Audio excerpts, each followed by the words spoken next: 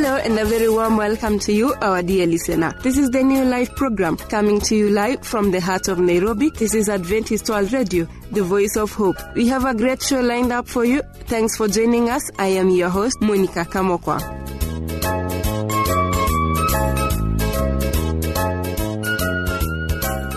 Very glad that you're tuned in. To start off the show is Lydia Aching, who will be talking about the marriage compares on family life. Then later on, Ian Muse will join us in the Bible segment with the topic Serving God in Truth. But first, let's get the song Jesus Touch My Heart by Gloria Singers. Stay tuned.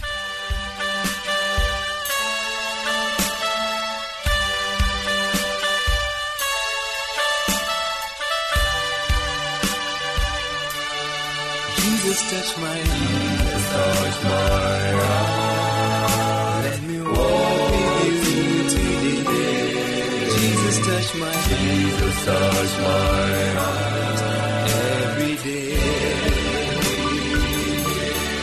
Jesus touch my heart. Let me walk with you today. Jesus touch my heart, Jesus touch my heart every day. And in my tribulations make me right. Your rod and staff will guide me all the way. All my fears and worries down to you I give them up.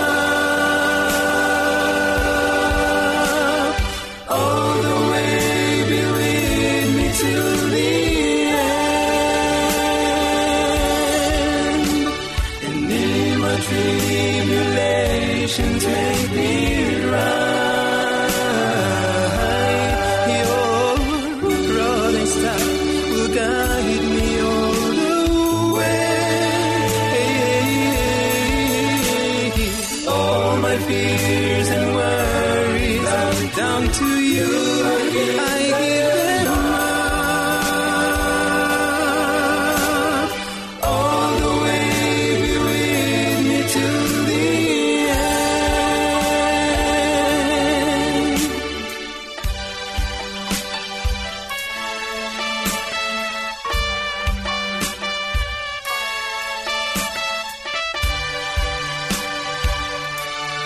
Jesus touch my heart, touch my heart. Give me love and joy and peace. Jesus touch my heart, touch my heart every day. Jesus touch my heart. Give me love and joy and peace. Jesus touch my heart, touch my heart every day. And in my tribulations make me right. Your rod and staff will guide me all the way. All my fears and worries are down to you. I give them up.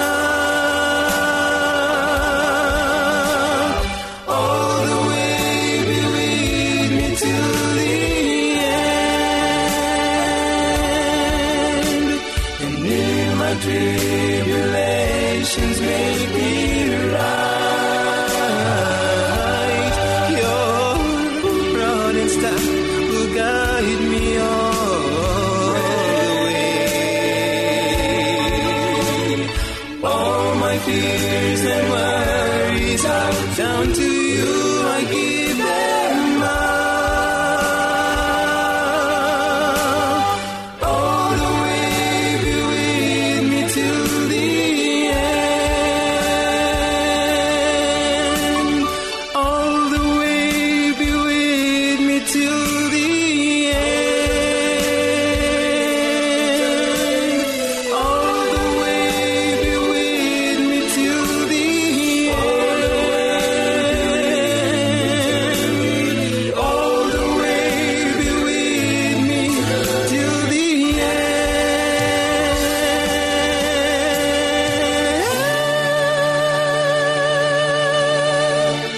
Welcome back, dear listener. That was Jesus Touch My Heart by Gloria Singers. You're listening to the New Life program, coming to you live from the heart of Nairobi. This is Adventist World Radio, the voice of hope.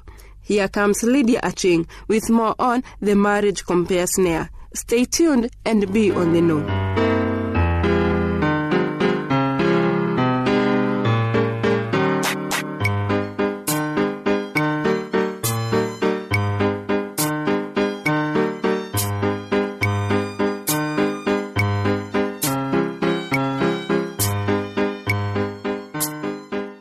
Hello, dear listener. Welcome to today's Family Life program. I'm your presenter, Lydia Aching. Today we'll talk about the marriage compare snare. Have you ever looked at someone else's spouse and thought, oh, how I wish my spouse? Or have you ever looked at someone else's marriage and thought, oh, how I wish I had a marriage like that? And then you found yourself less satisfied with your situation than you were before you went down that imagination trail? Be on the alert is the message the Bible tells us in 1 Peter chapter 5 verse 7. Because your enemy the devil prowls around like a roaring lion looking for someone to devour. How much do you think it will entertain the enemy of our faith if you end up being devoured by the monster of envy in your marriage? Actually, it will be a major victory against God's ways of conducting ourselves because the Bible says, do not covet. So be on the alert and don't give in. When you get caught up in the compare snare of comparing your life with someone else's, you slide down a slippery slope where your imagination can distort your perceptions. You can end up thinking the other person's life is better than it is in reality, and yours is worse than it is in reality. I realize that whenever I take my eyes off the path I'm walking on, and I start looking at another person's path, I can stumble and fall because my eyes aren't directed where they should be. It distracts me from being content whatever the circumstances, as the Apostle Paul states in Philippians chapter 4. It's important to keep in mind that the Bible says in Psalm chapter 37, verse 23 and 24, if the Lord delights in a man's way, he makes his steps firm. Though he stumble, he will not fall, for the Lord upholds him with his hand. Do you really think the Lord will be delighted if we fall into the compare snare and covet what someone else has? The prayer of our hearts should be, show me your ways, O Lord. Teach me your paths. Guide me in your truth and teach me, for you are God my Savior, and my hope is in you all day long. Psalm chapter 25, verse 4 and 5. That's pretty difficult to pray in a pure sense when we've got our eyes on someone else's path and not on our own. On this subject, author Suzanne Woods Fisher writes, comparing and coveting aren't passive feelings. If unchecked, they can hurt us. A pattern of comparing and coveting can take root in our thinking and become sinful. The Bible tells us to take captive every thought to make it obedient to Christ. 2 Corinthians 10, verse 5. Clearly, God is concerned with our thoughts. The problem occurs because comparisons often distort our perceptions. We can start to imagine other spouses and marriages as being less flawed and more perfect than they really are. Comparisons can also lead us into temptation.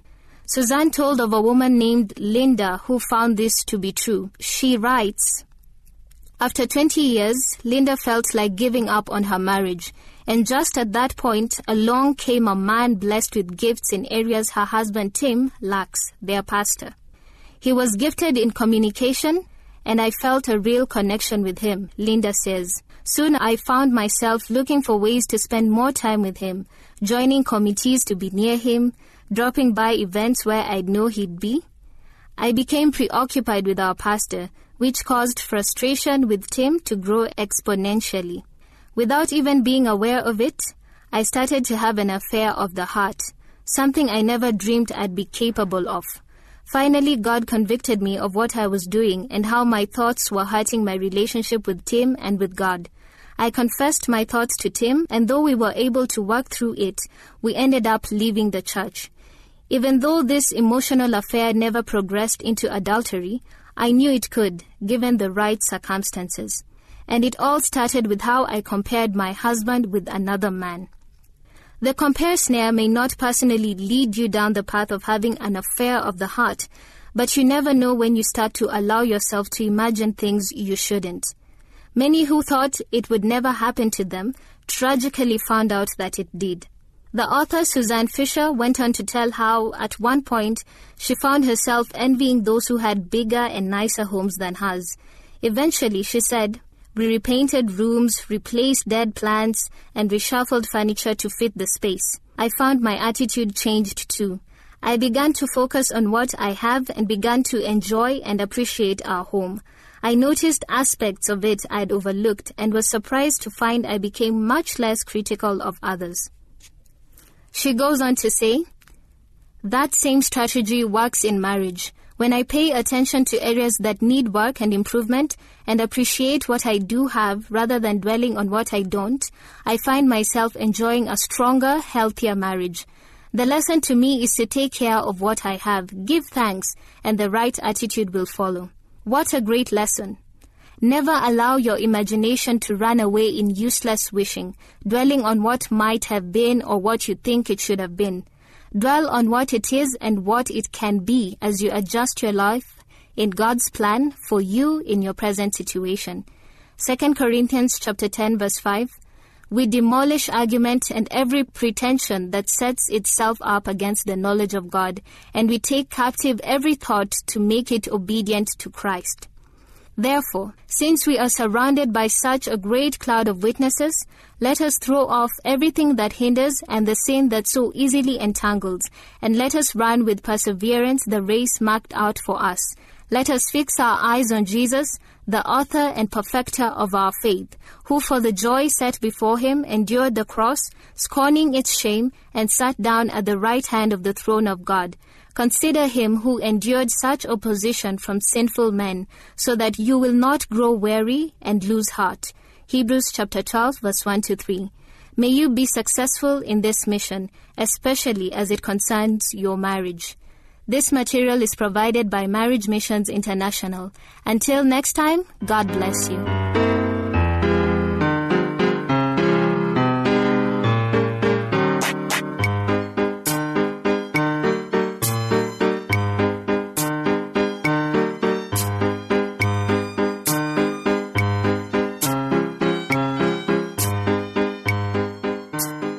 For those of you who are just joining us, this is the New Life program. With me, Monica Kamoko, your host, coming to you live from the Adventist World Radio, the voice of hope. If you wish to drop comments, suggestions, or questions, do so through the producer, Adventist World Radio, PO Box 42276, code 00100, Nairobi, Kenya. Or email us at awrnairobi@eku.adventist.org. Now that is off the way, here is a song, Nilikupa Wewe, by Gloria Singers. You're listening to the New Life program, coming to you live from the heart of Nairobi. This is Adventist World Radio, the voice of hope. Don't change the channel. Nilikupa wewe damu ya moyoni ili uokolewe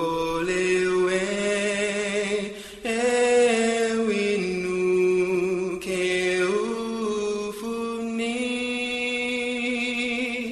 Nimekunyima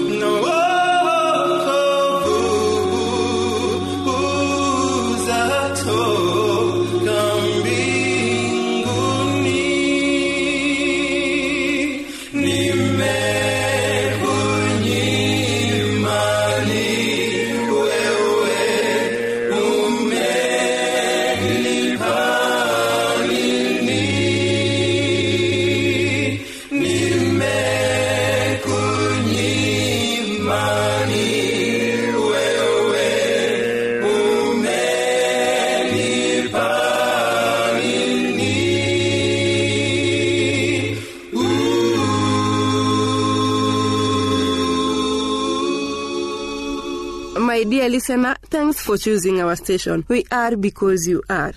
And now, please join me as I welcome Ian Muse for the Bible segment. His message is Serving God in Truth. Be blessed.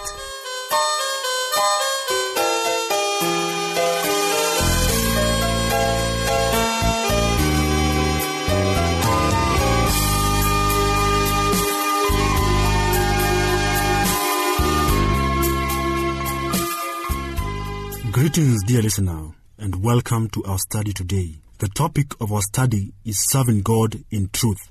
I am a presenter, Ian Muse. In Matthew chapter 6, verse 24, Jesus says, "No man can serve two masters. Ye cannot serve God and mammon." There is a law of physics that says two things cannot occupy the same place at the same time. This is true in the spiritual realm, too. There is room enough for only one God in our lives. Whatever we serve will eventually shape our character and determine our destiny. Satan knows we can't serve God and mammon. That's why he stealthily lays traps to get us where we sacrifice our faith on the altar of greed and covetousness. We spend our best energies, talents, and resources for temporal prosperity while mortgaging eternal security. The story of a man who once met Jesus illustrates the impossibility of simultaneously serving God and mammon. And when he was gone forth into the way, there came one running and kneeled to him and asked him, "Good master, what shall I do that I may inherit eternal life?" And Jesus said unto him, "Why callest thou me good? There is none good but one, that is God. Thou knowest the commandments. Do not commit adultery. Do not kill. Do not steal. Do not bear false witness. Defraud not. Honor thy father and mother." And he answered and said unto him, "Master, all this I have observed from my youth." Then Jesus, beholding him, loved him, and said unto him, "One thing thou lackest. Go thy way, sell whatsoever thou hast, and give to the poor, and thou shalt have treasure in heaven. And come, take up the cross, and follow me." And he was sad at that saying, and went away grieved, for he had great possessions. And Jesus looked round about, and said unto his disciples, "How hardly shall they that have riches enter into the kingdom of God?" Mark chapter 10, verse 17 to 23. The man's focus was on his great possessions, when it should have been on his great God. Earthly treasures blocked his view of the heavenly riches that come with following Jesus. Without even realizing it, he had made money his God. He was sincere, but he wanted to write his own rules and keep two gods in his life. Then, at the crossroads of life, he chose the broad path that could accommodate all his possessions. The narrow path had a cross, What this foolish man didn't recognize is that at the end of this path, there awaits a pearly white mansion and a golden crown. There are streets of gold and eternal day, health without disease, life rather than death, bliss unmingled with sorrow. In the end, you go where your God goes and where your heart has been. For where your treasure is, there will your heart be also. Matthew chapter 6, verse 21. If money is your God and your heart is set on earthly things, then when Jesus returns, you will go to the moles and baths with your idols, and they shall go into the holes of the rocks and into the caves of the earth, for fear of the Lord, and for the glory of his majesty, when he ariseth to shake terribly the earth. And that day a man shall cast his idols of silver, and his idols of gold, which they made each one of himself to worship, to the moles and to the baths. Isaiah chapter 2, verse 19 to 20. When Jesus returns, every material thing will be consumed into ashes. But the day of the Lord will come as a thief in the night, in which the heavens shall pass away with a great noise, and the elements shall melt with fervent heat. The earth also and the works that are therein shall be burned up. 2 Peter chapter 3, verse 10. In these are the things we've lived for. Then we will suffer the same fate. However, if Jesus is our God and we lived to serve and glorify him, then we will go to where he goes. Let not your heart be troubled. Ye believe in God, believe also in me. In my Father's house are many mansions. If it were not so, I would have told you. I go to prepare a place for you. And if I go to prepare a place for you, I will come again and receive you unto myself, that where I am, there ye may be also. John chapter 14, verse 1 to 3. God owns everything and Satan tries to steal it from him. The earth is the Lord's, and the fullness thereof, the world, and they that dwell therein. Psalms chapter 24, verse 1. For every beast of the forest is mine, and the cattle upon 1,000 hills. I know all the fowls of the mountains, and the wild beasts of the field are mine. If I were hungry, I will not tell thee, for the world is mine, and the fullness thereof. Psalm chapter 50, verse 10 to 12. The silver is mine, and the gold is mine, said the Lord of hosts. Haggai chapter 2, verse 8. Satan steals the Lord's money by getting Christians to withhold their tithes and offerings. Will a man rob God? Yet he have robbed me. Yet he say, wherein have we robbed thee? In tithes and offerings? Ye are cursed with a curse, for ye have robbed me, even this whole nation. Bring ye all the tithes into the storehouse, that there may be meat in mine house, and prove me now herewith, said the Lord of hosts. If I will not open you the windows of heaven, and pour you out a blessing, that there shall not be room enough to receive it. And I will rebuke the devourer for your sakes, and he shall not destroy the fruits of your ground. Neither shall your vine cast her fruit before the time in the field, said the Lord of hosts. Malachi chapter 3, verse 8 to 10. Listener, God doesn't have a wallet or pockets. The only pockets he has in which to keep his money are ours. He gives us the bounties of the earth and lets us hold them for him. Then when he needs something for his work, he calls upon us to reach into our pockets and pull out whatever he needs. Let us be faithful servants, so that he may find us worthy to stand when he comes back again. Be blessed. Amen. I was your presenter, Ian Musa.